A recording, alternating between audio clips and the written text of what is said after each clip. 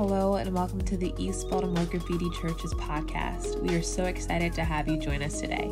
If you have any questions or comments, please email us at ebgraffitichurch@gmail.com, or you can check us out on our website at ebgraffitichurch.org. This morning we'll continue our journey through the book of Romans together. We're going to begin Romans chapter 4 in just a moment.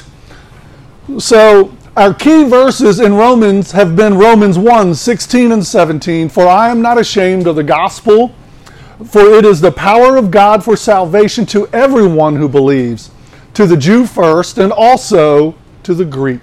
For in it the righteousness of God is revealed from faith to faith, as it is written, but the righteous man shall live by faith. Amen. We have talked about, we've spent a long time talking about God's wrath and judgment, and is God just, and how will he judge, and how does God execute justice? And we talked about the law, and if the law makes one aware of one's sinfulness, is the law good or bad? And we said, well, the law is good because it makes one aware of his or her sinfulness. Therefore, it is making us aware, you, me, of our need for God. And is God partial? Does God judge everyone the same? And we said, is God going to judge the Israelites and the Jews the same as the Gentiles? And we said, absolutely, that he will. That God is not partial, but he is a fair God, and he is a just God, and he is a holy God. We also said that all the world is guilty before God, right? Romans 3:23. Last week, we moved towards this pinnacle after several weeks of hearing about God judging all unrighteousness and ungodliness of men. It says, for all have sinned and fall short of the glory of God, but we turn the corner and we hear being justified as a gift by his grace through the redemption which is in Christ Jesus. So that God made a way through Jesus Christ for us, for our sins to be forgiven. Remember, we said God justifies the ungodly. There's nothing that you can do or I can do, but God is justifying and making people righteous through salvation. So today we're going to talk about believing God for the impossible in Romans chapter 4. Believing God for the impossible. Think about, has there ever been anything that you said or you saw and you said, oh, that's just impossible? Or is there something in your life you say, you know what, this seems impossible, but I want to do this? Or for many of us, for me, many years ago, said, could I ever stop drinking and living in that lifestyle of addiction? I wanted to believe God for the impossible. We use that phrase because we say nothing is impossible with God, amen? But so this getting through my education and college, believing God for the impossible, some of you might be saying amen. Or acquiring or getting that job that will allow me to make a living to take care of myself. Believing God for the impossible. That perfect mate, that person that you could spend the rest of your life with, if you're not already doing that. Believing God for the impossible. It may seem a long way off, or it may seem like you'll not reach that goal. And here, this morning, we're going to hear about a guy named Abraham who we're going to see really believed God for something that really looked impossible. Okay? Believing God for the impossible. We're going to see here today God giving. This is about God. It's not about us. So often, and preachers make these mistakes week in and week out. We do. We make this about us, and it's about God. God giving righteousness. God justifying the ungodly. God giving covenant relationship. And then we're going to see how God does that in the life of Abraham.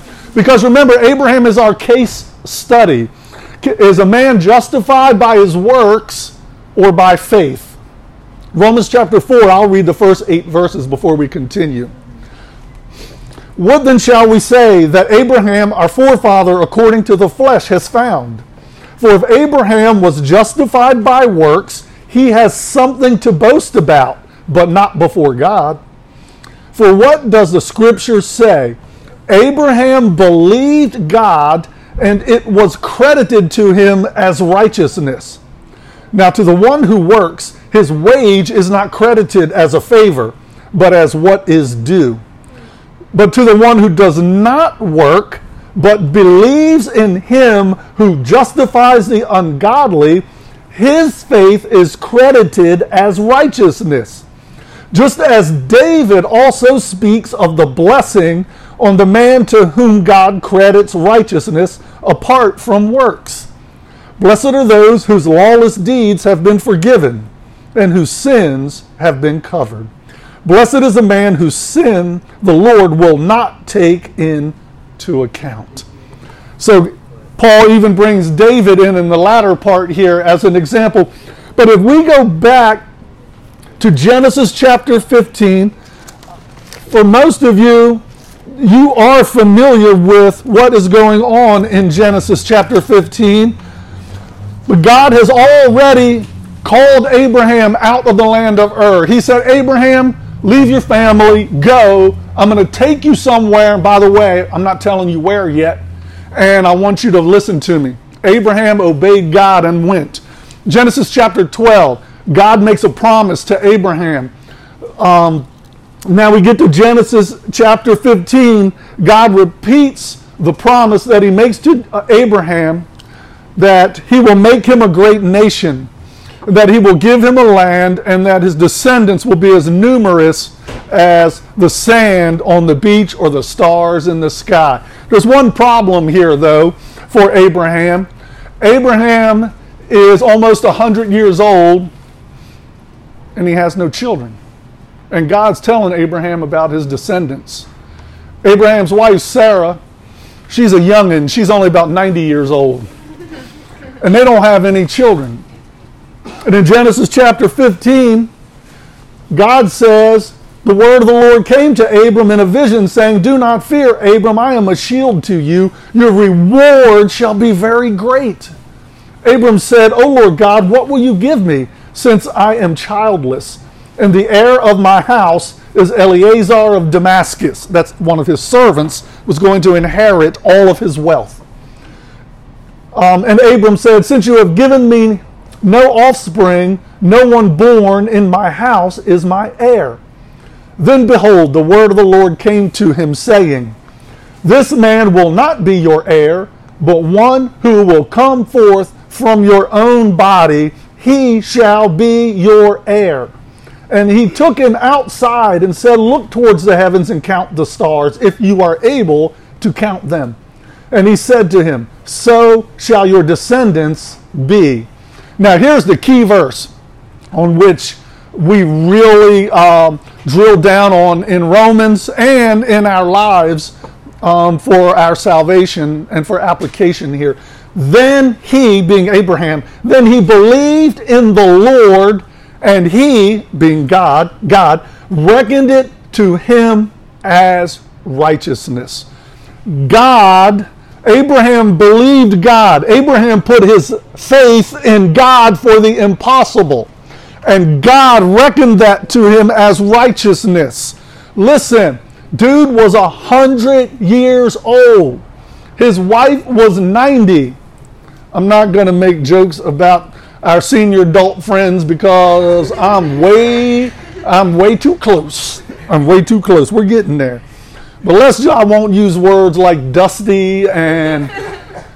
Look, Abraham believed God for the impossible. Look, you want to talk about the impossible. Let's talk about some impossible stuff, okay? Let's talk about some impossible stuff.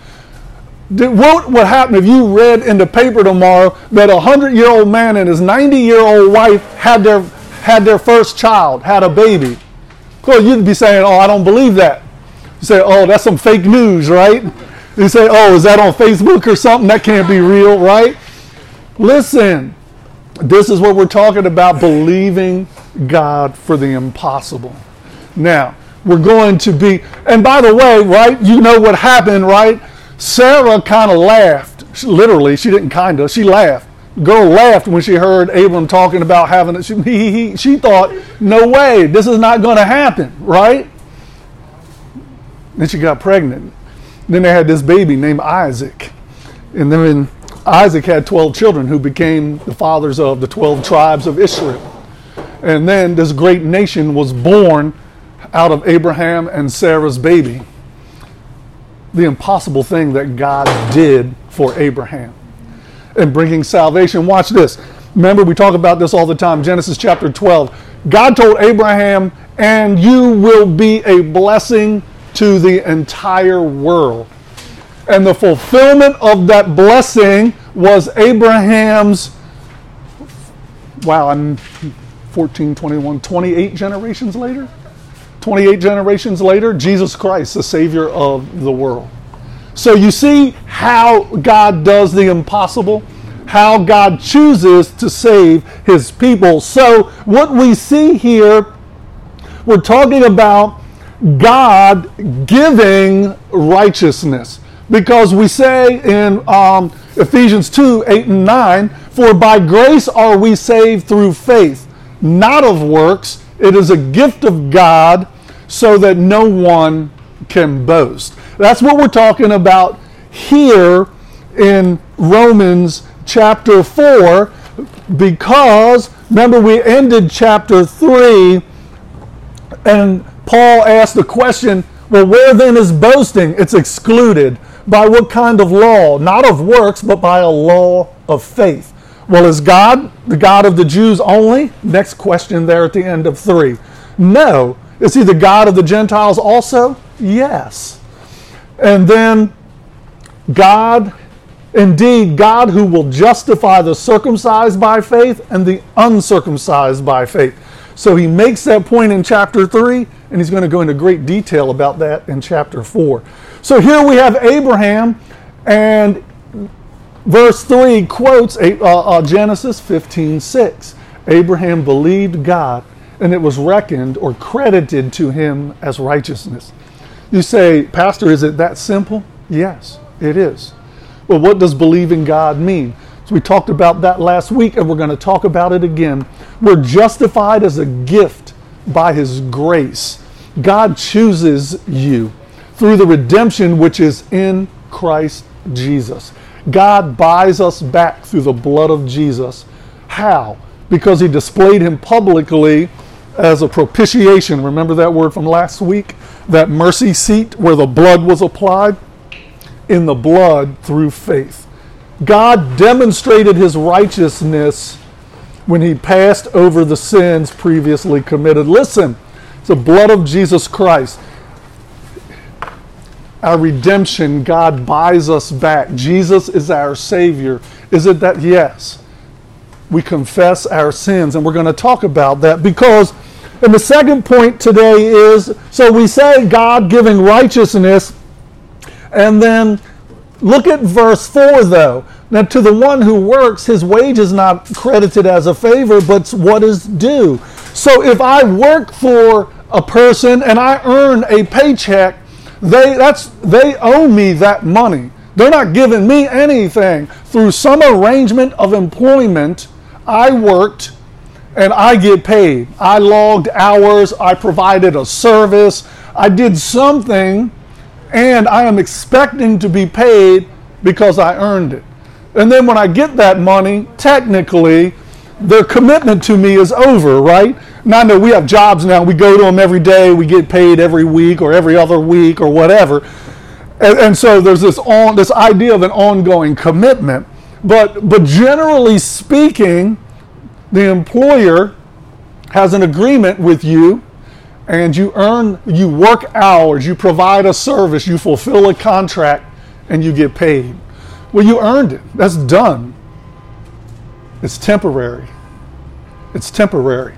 So do we earn? Is there any way? And here's what Romans chapter end of 1, 2, and 3, the point that Paul is making. We can work.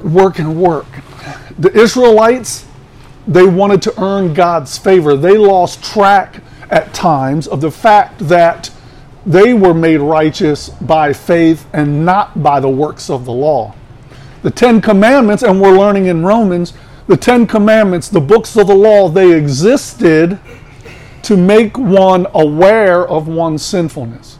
Is the law evil? Oh no, the law is good because it makes us aware of our sinfulness. You see, so many say, I'm going to obey the law. I'm going to be a good person. Hey, pastor, I'm going to come to church when I get myself together. No, because you won't never come. Because you can't get yourself together. God's the only one who can get you to. Jesus is the only one who can get me together. And so we learned then that being a good Jew or a good religious person or a good Baptist or a good Methodist or a good Catholic, whatever the case may be, that will not get you to heaven. It is righteousness graciously given by God to you. And that righteousness is only, the gift is only, or it is Jesus Christ. Amen. So then, I can't earn my salvation. Is work a good thing? Heck yeah, we got to get paid, got to live, got to eat. Bible says if a man won't work, he shouldn't eat. It says in the book of Ecclesiastes says that by the work of a man's hands, he'll find joy in life. We do find purpose in our work. But regarding our salvation, Paul is making it very clear that unlike a job, I cannot earn God's favor. I can't do enough good things to outweigh the bad things, and then God just overlooks them. He can't, because he's a holy God and a just God. Remember, we said that God, because he's holy and just, has to punish sin. And then we said this idea of being justified, being made right with God. Jesus, remember when we went to court, we were all guilty, because the Bible said that, not me. We all went to court and we were on trial, we were all found guilty. And at our sentencing, Jesus stepped in and took our punishment and took our place. So Jesus took your place and you went home, that I went home, that's our salvation. That is God's grace. So then, working cannot produce righteousness. And then we see very clearly God justifies the ungodly. You know, none of us likes to think of ourselves as an ungodly person. But separated from Jesus Christ, that is who we are prior to knowing Jesus Christ. Now, even as a Christian, I can do ungodly things living in this flesh. I did some last week. Maybe I did this morning, I'm trying to think. But because I live in this flesh, I am still capable of that. But because God justified me, because of Jesus, God sees me, you, if you're a follower of Jesus, as the very righteousness of Jesus Christ. Because he's seeing you through your Savior who saved you. So then, I can't earn God's favor. It is a gift.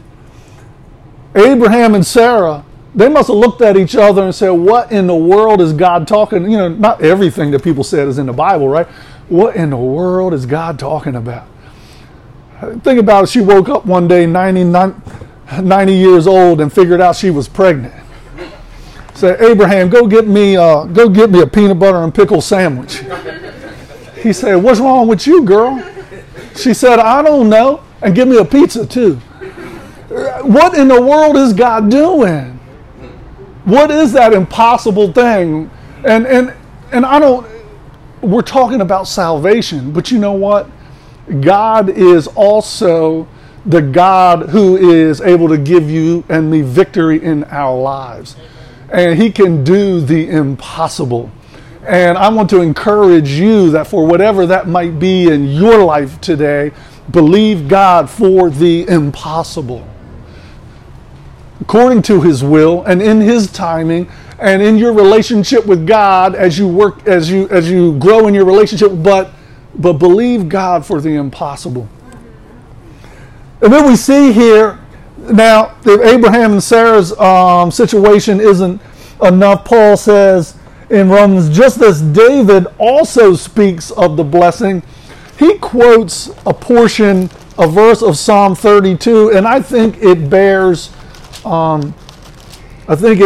our attention today. Because what we're going to see here is God giving forgiveness. In this process of redemption, when God buys us back, if anybody knew about forgiveness, David did, amen?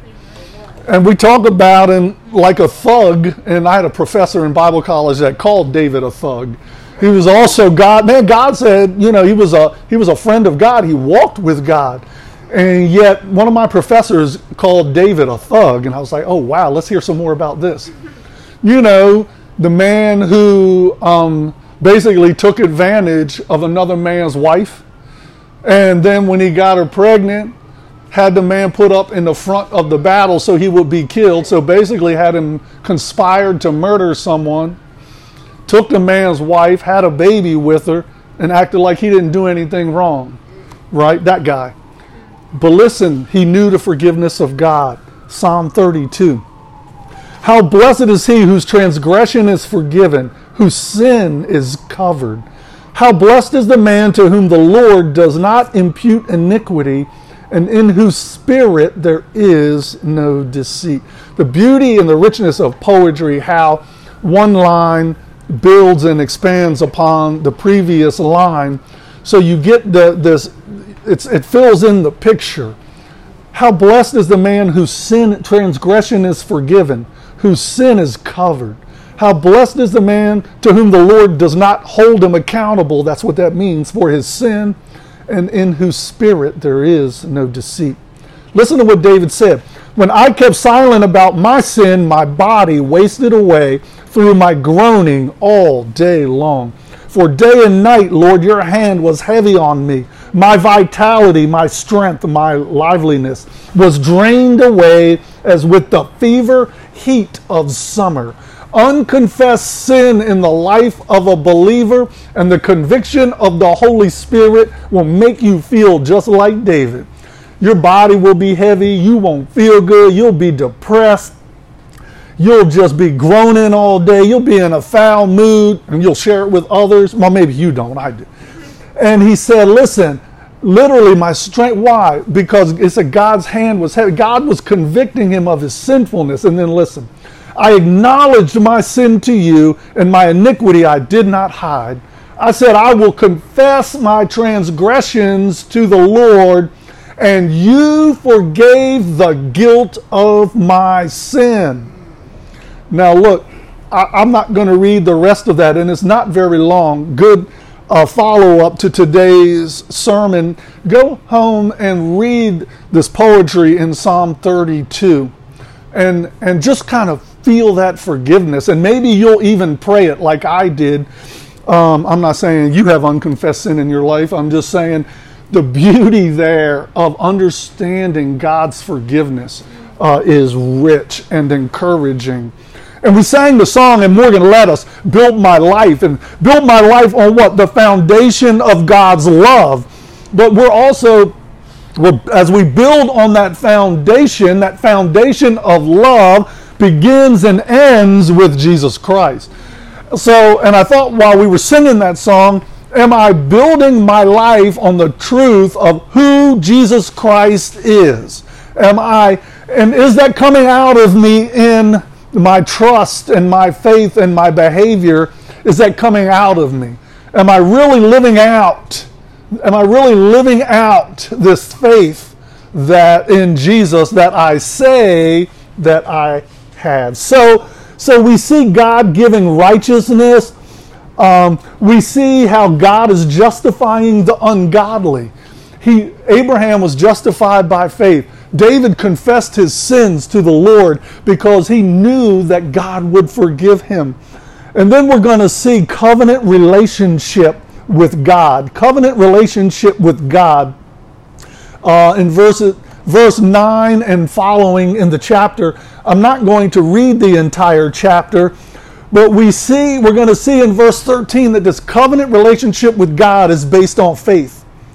And that it's God's grace, that God gives hope, where maybe there was not hope before, and I will read that verse 18. "In hope against hope he believed, so that he might become a father of many nations." The 100-year-old man was hoping against hope. This idea of God's going to do what he said he's going to do. The senior adult man was believing God for the impossible. He was hoping against hope that God would come through. Now, it wasn't that he doubted, he believed God is going to come through. And then we'll see this idea of upside down faith, growing in faith in verse 19 and believing God's promise. Verses 23 and through 25 in the chapter close out with faith in Jesus Christ, talking about our salvation. But what do we see here? Look at verse 13. "For the promise to Abraham or his descendants, or to his descendants, that he would be the heir of the world was not through the law, but through the righteousness of faith." So what happens? In verses 9 through 12, we're talking about the fact that Abraham is the blessing of salvation for the circumcised or the uncircumcised. Remember, we all know what that means, so we're not going to talk about it. If we went back to Genesis and took a look, Genesis 15:6, when Abraham was saved, he was uncircumcised. That was the beginning of the covenant relationship. And then he was circumcised, and then he said, as a sign of the covenant, all males of all the following generations would be circumcised as a sign of the covenant relationship. And then Paul says, so Abraham is the father of faith to the uncircumcised and to the circumcised. Remember, there's a theme here in the book. Is Jesus just the Savior? Is God just going to save Jews, or is he going to save Gentiles? If Abraham's going to bless all the families of the world, that means us too, we Gentiles.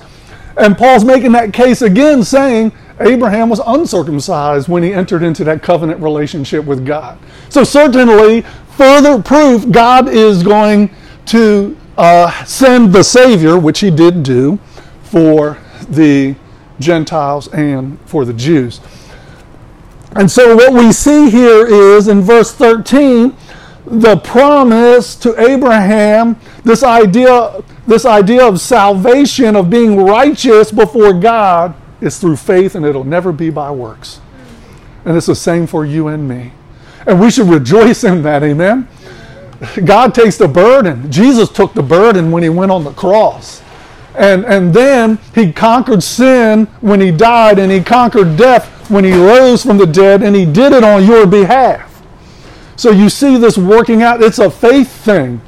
It's not a works thing. It's a faith thing. So am I believing God for my salvation? Am I believing God through Jesus Christ for my salvation? Am I believing God for the impossible? So we go on and we see again in verses 14 and 15, Paul continues to say that you can't earn it. For the law, verse 15, the law brings about wrath. But where there is no law, there's also no violation. So you see, the law simply makes us aware of our sinfulness. Now, of course, in the laws in the state of Maryland and the laws in the United States of America, if you don't obey them, some of them, punishment can be quite severe, right? Amen? Yeah, some of us have experienced that. But in all seriousness, but you know what? God is a God of forgiveness, and God has done the impossible in some of our lives as well. Amen. But we see here, though, it's the law. The law has a purpose, and again, it's God's grace. Listen, the beauty of God's grace in verse 16. For this reason, it is by faith, in order that it may be in accordance with grace, so that the promise will be guaranteed to all the descendants. Not only to those who are of the law, but also to those who are of the faith of Abraham. So the Jews always said Abraham is our father. I thought about asking Morgan to sing the kids song. Y'all ever sing Father Abraham growing up? Had many sons? No? Oh, wow. Well, you don't want me after church. Yeah. Father Abraham. Yeah, we could talk about that. And that so we see in verse 16 that If I'm believing God for the impossible, it's that gift of grace where it begins in verse 16. It's not about the law, it's about God's grace. Verse 18, in hope against hope he believed. Abraham said, this is crazy. I can't understand it, but I'm going to believe God. You know, a friend of mine was sharing with Diane and me Friday night some of the impossible circumstances in which he found himself in his life. And he did some things totally contrary to the worldly system in which he lived. He was incarcerated, but he had surrendered his life to Jesus. And so God saw a situation would happen while he was inside. And God would say, no, you can't respond the way these guys respond. You have to respond this way. And he said, Charlie, it was crazy.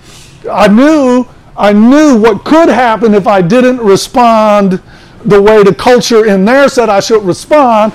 God told me to do something different. My friend had to believe God for the impossible and do something crazy. I mean, crazy, twice. And you know what God did? God came through and lifted him up. Humble yourself in the sight of the Lord, and he will lift you up. Even in incarceration, God lifted my friend up as a person of integrity. Why? Because he did something, he responded to sinfulness God's way instead of the world's way, the very less attractive way that one would respond in those situations. And you know what he did? He hoped against hope, because he said this could go really badly. He said, but God told me to do this. Amen. He believed God for the impossible in a tough situation, by the way. Verse 19. Here, I love this. Without becoming weak in faith, he contemplated his own body. This is Abraham, y'all. Now about as good as dead, since he was 100 years old. I didn't say it, the Bible did. And the deadness of Sarah's womb. Lord, have mercy. I'm not even commenting on that. Yet with respect to the promise of God, he did not waver in unbelief, but grew strong in faith, giving glory to God. Abraham believed God for the impossible. He hoped against hope. This is good stuff here. And then he believed God, and he grew strong in his faith. If you want to grow strong in your faith, believe God for the impossible, but then you and we must go out and act accordingly. Now, our acting does not save us. But if I say I believe God for the impossible, then I need to act accordingly. I need to not waver. It said here, Abraham looked at himself and said, oh my. And yet God said, I'm going to have a baby. And this baby is going to be, a great person in history, right? He's going to be father of the 12 tribes of the nation of Israel. And what happened here? It says, without becoming weak in faith. Look, I'm not going to lie to you. There have been some circumstances in my life the last year that I felt like there's a lot of days I woke up and said, I feel like my faith is weak. I feel like I'm not believing God for the impossible today. I need to hear this. So what did Abraham do? He believed God, he hoped against hope, and he grew strong in his faith. So this gift, this grace of God, this righteousness, all comes because of Jesus Christ and through Jesus Christ. And so we're talking about our salvation here. But Abraham grew strong in his faith. He hoped against hope. He believed God for the impossible. And then listen to the end of the chapter. Verse 22. You know how many times this chapter, 3 or 4 times, it repeats this verse. Therefore, it was also credited to him as righteousness. Not for his sake only was it written that it was credited to him, but for our sake also, to whom it will be credited, you and me, as those who believe in him who raised Jesus our Lord from the dead. Amen. God raised Jesus from the dead. And that same righteousness that was credited to Abraham, that covenant relationship that he entered into, is for you too. Amen? And it will be credited to you as a follower of Jesus Christ, as one who is a believer choosing to believe. He who was delivered over, last verse of the chapter, because of our transgressions, and was raised because of our justification. Amen? What a way to end the chapter in triumph, right?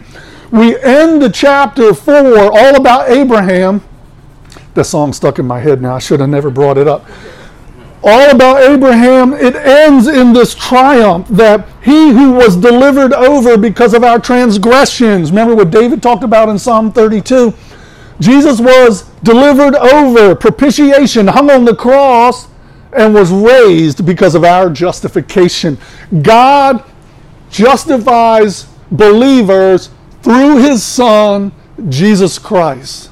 And if you are a believer, a follower of Jesus, you and I should be celebrating today, remembering, glorifying God, growing strong in our faith, believing God for the impossible because he saved us. Amen? But you know what? He wants to save others too, and that's why we're here. He wants to save people in our community. He wants to save people on Greenmount Avenue. He wants to save people in the city of Baltimore. And if you hear, and today we have heard a message of salvation, and if you said, well, Charlie, I don't know if I understand this, or I don't know if I'm a follower of Jesus, maybe today should be that day. Maybe we should pray together and talk about it. Or if you have some questions, come and ask, and I would love to continue this conversation. But I would encourage you, believers, followers of Jesus, how will you grow in your faith this week? What will you hope for, believing God for the impossible this week? Or maybe God's calling you to encourage someone else with this message. Or maybe, like myself, Psalm 32 will compel you to cry out and confess your sins to God and allow God to take that conviction. If you're a believer and you're living in sin, man, God's going to convict you. He's not going to let you be happy until you confess that. And I just say that sometimes. A preacher used to say that, and I'd be like, dang, I thought I was going to get out of church without hearing about conviction. No, because I confessed my sins and the burden was up off of me because Jesus already died for those sins. All right, I'll settle down now. But chapter 4 ends well. Abraham is one of our fathers in the faith, if you will.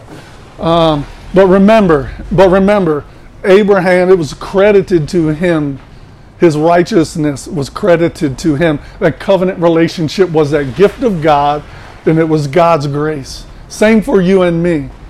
Same for you and me. The law reveals our sin. Jesus saves us from our sin. Amen?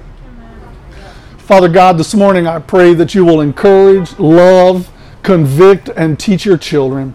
Father God, I pray that we will consider your word this afternoon, Lord God. I pray that if there's one who cannot rest until they confess their sins, Lord God, and call on you for salvation, I pray that they will do that today.